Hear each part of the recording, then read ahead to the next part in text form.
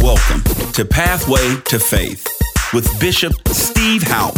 Turn your expectations high as you receive the word from our man of God. Prepare yourself to hear a life-changing message. Let's tune in now. My title for tonight is, Lord, send me an angel. Amen. And I'm going to go ahead and give you my nuggets. That way, if I don't get to them all, you'll have them. The first nugget is, God will give you what you need when you need it. Second nugget is, we should be imitators of God and not men. The third nugget is, prayer is not an option. It is a necessity. Amen? Amen. So I'm going to start off with my foundational scripture is Acts 12, verses 5 through 10. Amen? And Peter was therefore kept in prison, but constant prayer was offered to God for him by the church. And when Herod was about to bring him out, that night Peter was sleeping, bound with two chains between two soldiers, and the guards before the door were keeping the prison. Now behold, an angel of the Lord stood by him, and a light stone in the prison. And he struck Peter on the side and raised him up, saying, Arise quickly. And his chains fell off his hands. Then the angel said to him, Gird yourself and tie on your sandals. So he did. And he said to him, Put on your garment and follow me. So he went out and followed him, and did not know what was done by the angel was real, but thought he was seeing a vision. When they were past the first and second guard posts, they came to the iron gate that led to the city, which opened to them of its own accord. And they went out and went down one street, and immediately the angel departed from them. Amen. And as you look at this passage, I want you to see there's a couple of things in here. It says that the church constantly prayed for Peter. The second thing I want you to see is that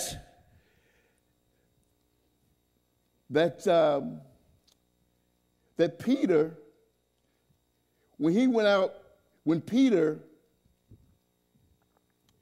thought that he was seeing a vision, at the time he didn't even realize that God had sent him an angel. He thought he was seeing a vision. So what we're talking about in these verses is that they tell us about Peter's deliverance from prison. Amen? He had been in prison for some time before the Passover, and the church was praying, and he had been going on all the while. Amen? And as they prayed, my God, God sent an angel for his deliverance. Amen? And the thing about it is, as I mentioned earlier, Peter didn't even realize that this was real. He thought that this was a vision that he was seeing. Amen? So to me, that means that I believe that sometime God can send an angel in your life, and you don't even realize that it is an angel. God has sent you the help that you need, but you don't even realize that's your help. Amen? Let's go to Hebrews 13:2. And I'm going to come back to this because these verses changed my life. And I'm going to share that with you. But let's go to Hebrews 13:2, and we're coming from the New King James Version. Amen? And it said, Do not forget to entertain strangers, for by so doing, some have unwittingly entertained angels. Amen? And as I read this scripture, you got to understand angels. Angel comes from the Greek word for the heavenly being angelos, which means messenger. Amen? And the thing about God is that God is the same yesterday, today, and forever.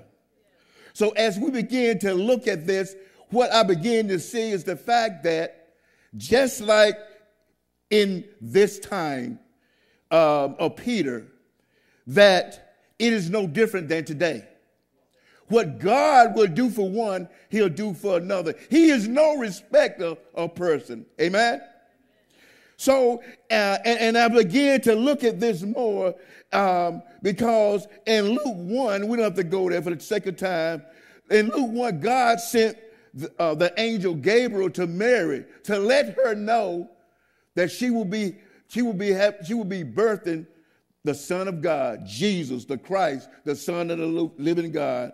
In Luke 2, God sent an angel to the shepherds to tell them of the birth of Jesus Christ.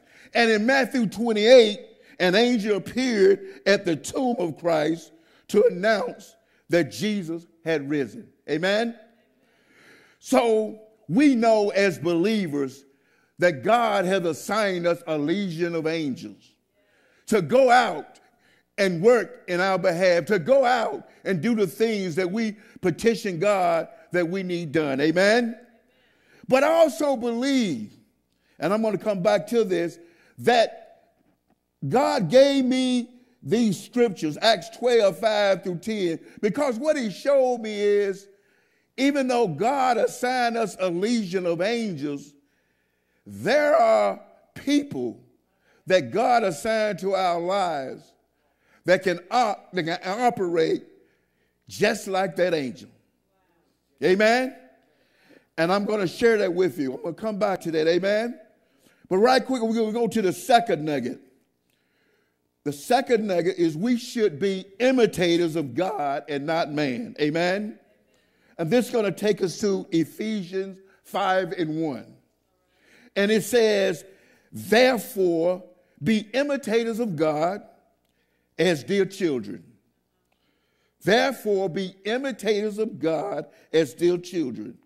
And we're all familiar with Genesis 1. Genesis 1:27 say, God created man in his own image. Amen? And Ephesians said we should be imitators of God. It didn't say man. He said imitators of God. So as I began to look at this, I said, well, we need to know what God did. So when we go to the book of beginnings, Genesis, in the first chapter, it speaks about God creation of the heavens and the earth. Amen? And beginning in Genesis 1:3, verse 3, it said, God said. Verse 6 said, God said. Verse 9 said, God said. Verse 11 said, God said. Verse 14 said, God said. Verse 20 said, God said. Verse 24 said, God said. Verse 26 said, God said. And verse 29 said, God said. And as we continue on, and we get to verse 130, chapter 1, verse 31, it then say, and God saw. Amen? What did God see? God saw everything that he had created. And our man of God has been talking about word. God spoke these words, and these things were done. They were created. If we are made in the image and the similitude of God, what are we saying? What is it that God wants us to say? That we can operate just like God. Amen? So if we are not capable of imitating God, then why would he ask us to imitate him? Amen? So what are we saying? What are we doing? What are we saying to imitate God? Amen? Now I'm going to take you to Mark 11:23, very familiar scripture. And I'm going to read it real quick. Mark 11:23. For surely I say to you, whoever says to this mountain, be removed and be cast in the sea, and does not doubt in his heart, but believe that those things he say will be done, he will have whatever he says. Amen? And in Mark 23, when Jesus was on this earth, amen, he operated in the faith of Mark 11:23. Amen? What am I saying? Just like I shown you with God, Jesus was no different here on this earth. Amen? Because if you recall, Jesus spoke to the wind and the sea. He said, "Peace, be still." He spoke to the demons in men, and those demons were removed. Amen? He spoke to the fig tree, and it withered and died. And he even spoke to the dead. "Lazarus, come out." My God, my God. And everything and everyone that Jesus spoke to were obedient to what he said. Jesus, my God, operated in the God kind of faith. Amen? And that's what we need to do. Bishop been ministering on what are we saying.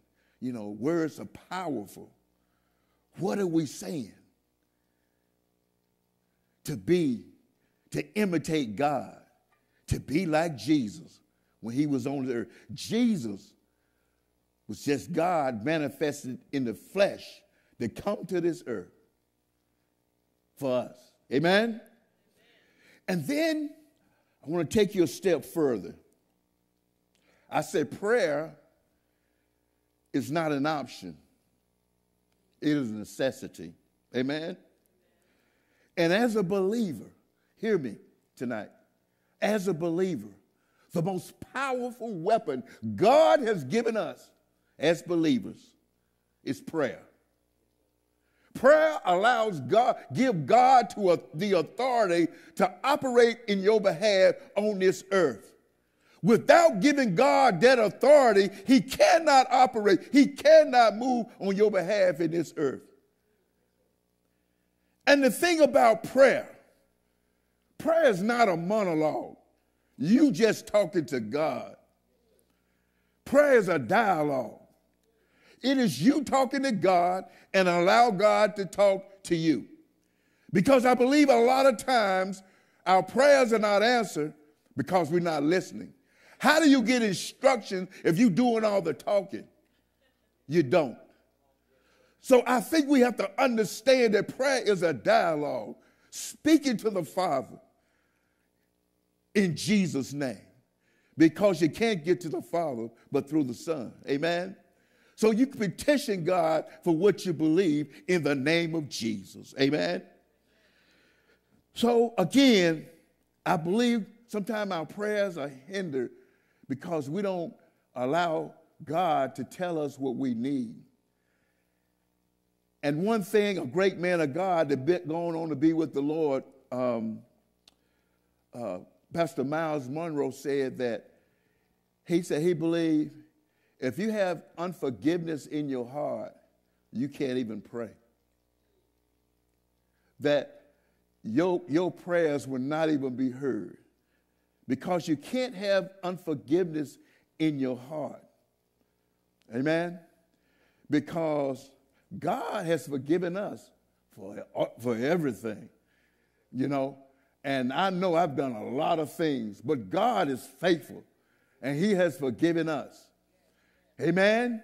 It's just like when Jesus was on the cross, and he cried out to God. He said, "Father, forgive them, for they know not what they do." So if Jesus, the Son of God, can cry out to the Father, someone who has been beaten beyond recognition, that is on the cross, and he's cried out to the Father and said, "Forgive them, for they know not what they do," then who are we to not forgive someone that may have done something to us or said something to us? Because if we don't, then we are saying that our standards are higher than Christ, the Son of the living God. And I can assure you that is impossible. Amen? Amen. So if you hold any unforgiveness in your heart, I ask you tonight, forgive that person. Don't allow your prayers to be hindered. Because your prayers are not just for you. Prayers are not selfish. Prayers are for others. Somebody is depending on you. And you need to pray. But you can't allow your prayers to be hindered because unforgiveness in your heart. Amen? Amen. And the thing about Jesus, too, Jesus' disciples, they watched him in ministry. Amen? They was with Jesus. They observed him going out amongst the multitudes. But the disciples, and the Bible records that they only asked Jesus to teach them one thing. Teach them how to pray. So why would these Jewish men who came up in the synagogues, in the temples, who had daily rituals where they go and pray every day, why would they ask Jesus to teach them how to pray? Why? Because what they did, they observed that the thing that Jesus did most was pray. And because of his prayer life, he can go out into the multitudes, and within seconds, he can say, by your stripes you are healed. He can speak to that demon, come out, and it's moved. He can, and I told you a minute ago, he can bring the dead back to life. Lazarus, come out. My God, my God. They saw that Jesus was effective in what he do because of his prayer life. And they wanted that too. They wanted to be able to pray like Jesus and go out amongst the multitudes and do great exploits to the glory of God. Amen? So I told you I was going to come back to Acts because Acts is dear to my heart, and I tell you why. Many years ago, in this edifice that I'm standing before you today, and at the time I was singing in the choir, my God, my God. And on Sundays we would come in early for a little light rehearsal, go over the song. And one morning I was in here, and I got arrested by the Holy Ghost. And when we finished, I couldn't leave the edifice. I went to the side, and the Holy Ghost unctioned me to pick up my Bible. And when I picked up my Bible, I turned to that text, Acts 12, 5 through 10. And I began to read it, and I wept. God was showing me something because I wasn't at the time what God wanted me to be. In fact, when I came to Harvest Church, I came for all the wrong reasons. I wasn't looking for God, though he wasn't lost. I wasn't looking for Jesus, and he wasn't lost. I didn't even know who the pastor of the church was. I came for the wrong reasons. A relationship. A relationship. But little did I know, and God can take a bad thing and turn it into a good thing, because things happen with that relationship, but I stayed. I stayed. Because this is where God wanted me to be. I stayed. And when I got that word from God, God was telling me that you need to grab hold of that word that that man of God is sending out precept by precept. He began to show me that whiskey I was drinking, those women I was chasing, I'm trying to fill a void in my life that only God himself can fill. And I began to listen to that word of God. And I began to study that word of God. And I began to pray out to God. God, help me. My God, my God. I said, God, help me. I can't do this anymore. And God put people in my life. Dad Clayton. I would go to his house when I get out of work. I had to change my group. But I had to be accountable. So instead of going home and drinking and acting a fool, I would go spend time with Dad Clayton and Mom Clayton. They would feed me. We would talk. And then later I would go home and go to bed like somebody had good sense. Oh, my God, my God. But this word of God that I was getting from this great man of God, Bishop Steve Howe, changed my life. Changed my life. And I'm standing here to you today because I didn't leave. My wife that you just saw a minute ago, and Bishop teaches the men at Harvest Church that beside every good man is a good woman. And I got a good one. Amen. I needed somebody in my life to love me for me. I needed somebody in my life that I know had my back. I needed somebody in my life that would make sure I stay hooked up in the Word of God. And God gave me my wife right here at Harvest Church because she stayed, because I stayed, because the man of God stayed. And I thank you today. I thank him and I thank her. And and I thank Dad Clayton for allowing me to eat up his food and spend time with him. Amen. But what am I saying? God will give you a place. God will allow you the opportunity to change. The thing that I missed and some of the things I shared with you, I didn't understand being created and made in the image of God. I didn't understand that if you had faith the size of a mustard seed, that things could be done. But I stayed under that word and I began to study things out. And I began to pray and cry out to God. Because see, I had a praying mother. I had a praying mother. When my mother retired, she would go up to the church and be gone for hours. I didn't understand it then. But she was a praying mother. And later on in life, I understand because when my mother was alive, praise God, that was a covering over my family. There was no sickness, no disease, and no death in my house.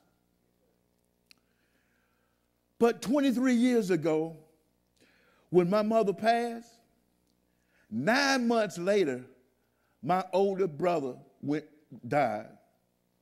My oldest brother, 9 months later. And the sad thing about that was he wasn't speaking to my mother. At the funeral, I watched him as he lay over the casket, I'm sure asking for forgiveness. But what that showed me was, excuse me, as children, the word of God say, honor thy mother and thy father, that day will be longer upon the land thy Lord thy God has given thee. Honor your parents. We're in a different time. And honor and respect is becoming a rare commodity. But the word of God doesn't change. The word of God does not change. So to the young men, young women out there, honor your parents so that your days will be longer. Not long after my oldest brother passed, a few years later, my next to the oldest brother passed. I hadn't seen death in my family because I had a praying mother, and she prayed a covering over us. And I know that's what kept us. Amen. And I want to share one last testimony with you. Amen. If I can. Last year, probably about June, and I've been fortunate to work with this group of young men, and we call in Monday through Fridays. It started when I was in North Carolina. I was sitting at my brother's table, and he said, hey, man, I want you to check something out. And these men called in, and, you know, we give testimonies or whatever, and we share some word and what have you. And in fact, Dan, we've been doing this for 4 years. For 4 years. And as a group, they titled The Truth Be Told. But the thing about it is a young man on that line that I grew up with. We talk about men from North Carolina, Maryland, California, I mean, all over. And this young man grew up in Rocky Mountain, North Carolina, where I'm from. And he had been on the line. And long story short, he's a pastor of a church. And one of the things I found out, when he's on the phone ministering, he's sometimes having dialysis. Amen? But he's ministering with people around him, ministering to these people doing dialysis. The other thing I found out about him was he would do praise and worship. He's a singer. He would do praise and worship at the beginning of our session. And one morning, and I don't know why God speaks to me a lot of time when I'm shaving, and God spoke to me. He said, that young man,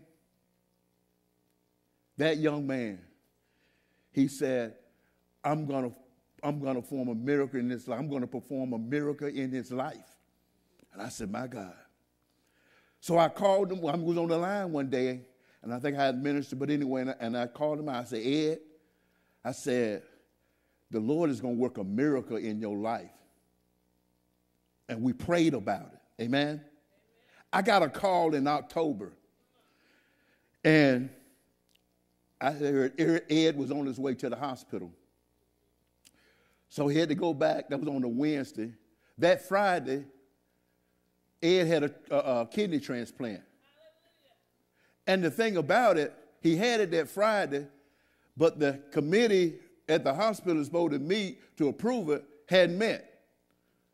He got the transplant before they could even meet. So I said, look at God. Look at God. But what I'm sharing with you is what I shared with you earlier. Words are powerful.